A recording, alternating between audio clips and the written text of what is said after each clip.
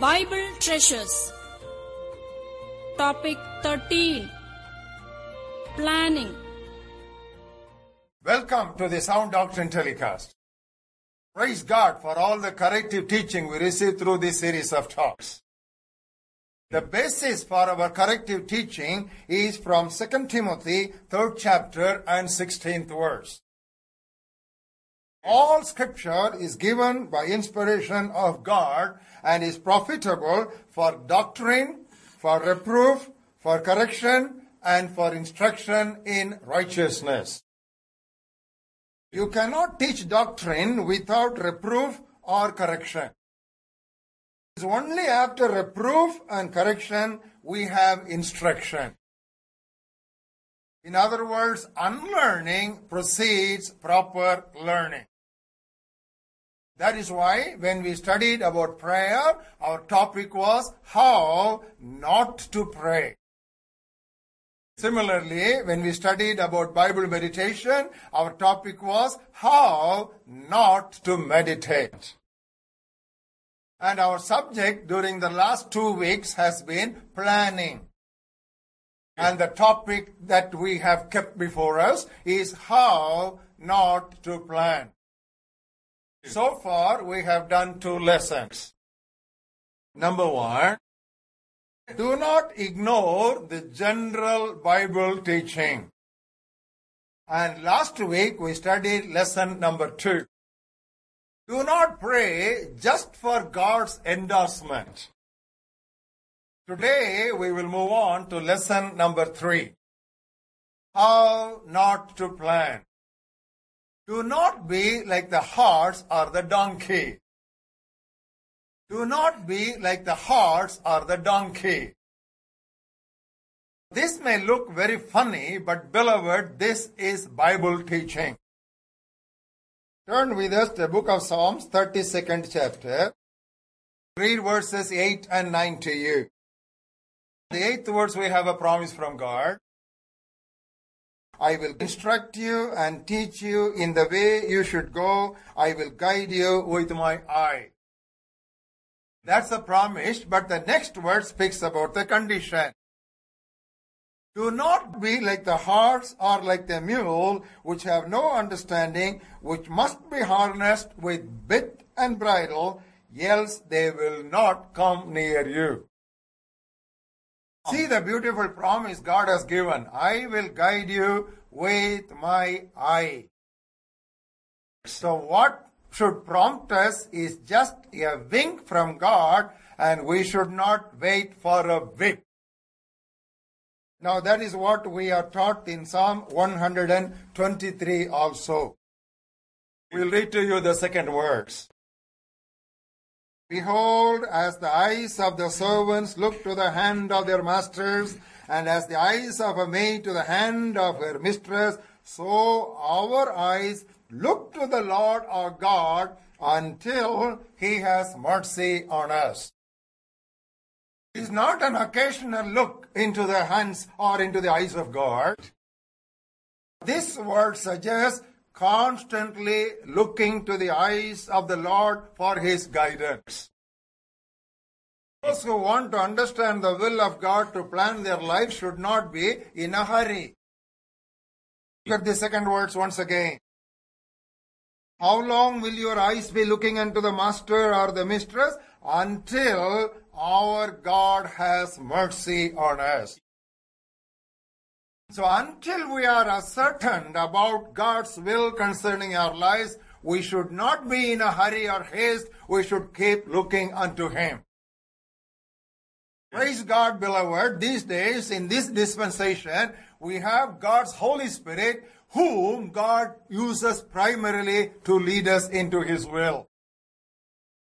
Turn with us to the book of Romans and look at the 8th chapter to understand this truth. We'll read to you the 14th verse. As many as are led by the Spirit of God, they are the sons of God. How does the Holy Spirit lead us? We have a picture for the Holy Spirit in several places, both in the Old Testament, very much in the New Testament. For example, turn to the very first page of the Bible, first chapter of Genesis, and look at the second verse. Latter portion says, the Spirit of God was hovering over the face of the waters. Here we have a picture of a bird which is hovering over its nest. Now the same picture we have in the beginning of the pages of the New Testament also. How the Lord Jesus Christ was baptized by John the Baptist in River Jordan. And as he came out of the water, the Holy Spirit descended on the Lord Jesus Christ. How did he descend on the Lord Jesus Christ? He descended like a dove on the Lord Jesus Christ. In the beginning of the Old Testament, we see the Holy Spirit as a gentle bird. And also in the beginning of the New Testament, we see the Holy Spirit descending like a dove. Jesus Christ was shown by John the Baptist, behold the Lamb of God. Are you able to see the dove descending upon a lamb? Dove is the gentlest of birds, and the lamb is the gentlest of animals. What a picture! The gentlest of birds descends upon the gentlest of animals. That is why we say the Holy Spirit does not control us, He simply guides us. Now we know God, during the time of Noah, He made a statement which we should never ever forget. I'm sure that you all remember what God said about His Spirit working with mankind. Genesis 6th chapter and the 3rd verse. The Lord said, my spirit shall not strive with man forever, because he is just flesh. The same truth is repeated for us by prophet Isaiah in the 57th chapter. The 16th verse. I will not contend forever, nor will I always be angry, for the spirit would fail before me, and the souls which I have made. So all these verses speaks about the gentle nature of God's Spirit's dealing with man. That is how God dealt with man even in the Garden of Eden. God could have stopped Adam and Eve from eating that forbidden fruit. But He did not do that. Because God had imprinted His image on mankind. So He wanted to respect His image that is on man. To respect the free will that He has given to him, God's Spirit will only prompt, but He will not control us. As we come to the New Testament, there is a comment about Patriarch David. Turn with us to the book of Acts 13th chapter. Look at the 36th verse. David, after he had served his own generation by the will of God, he fell asleep. How could we say that the will of God was dominant in the life and the work of David? Of all the characters of God, he understood and appreciated more than anything else one particular character. That's what we read in 2 Samuel 22nd chapter. Read to you the 36th verse. O God, you have also given me the shield of your salvation, and your gentleness has made me great. You know, it is the gentleness of God that he was appreciating. It is your gentleness which has made me great, O God. And what did he confess in the very next verse? You enlarged my path under me, so my feet did not slip. He appreciated God's gentleness in guiding him, in leading him all his life. That's why we have the comment in the New Testament that David served his generation by the will of God. When we talk about guidance, we should not always be looking for a dramatic guidance. That's what a mistake that Elijah was making, even that great prophet, but God corrected it. Turn with us to 1 Kings 19th chapter. Read verses 11 and 12. God said, "Go out and stand on the mountain before the Lord." Behold, the Lord passed by, and a great and strong wind, it tore the mountains and broke the rocks in pieces before the Lord. But the Lord was not in the wind. And after the wind, an earthquake. But the Lord was not in the earthquake. After the earthquake, a fire, but the Lord was not in the fire. After the fire, a still small voice. From that still small voice, God started speaking to his prophet. You read the previous chapter, the 18th chapter of 1 Kings, there was a dramatic event. Prophet Elijah prayed unto God, and God sent fire from heaven to burn all the sacrifice. So in the 18th chapter there was fire, but in the 19th chapter there was fire, but the Lord was not in the fire. So beloved, here is a lesson. God's dramatic guidance is only exceptional, and that is not regular. Now we want to show you another example from the New Testament, that is Apostle Paul. He was on the road to Damascus. A light from heaven struck him down. There was a voice from heaven. "Oh Lord, who you are? I am the Lord whom you are persecuting." That moment, instantly Apostle Paul was converted. But he asked a very important question. "Lord, what will you have me to do? I want to come under your will, O God."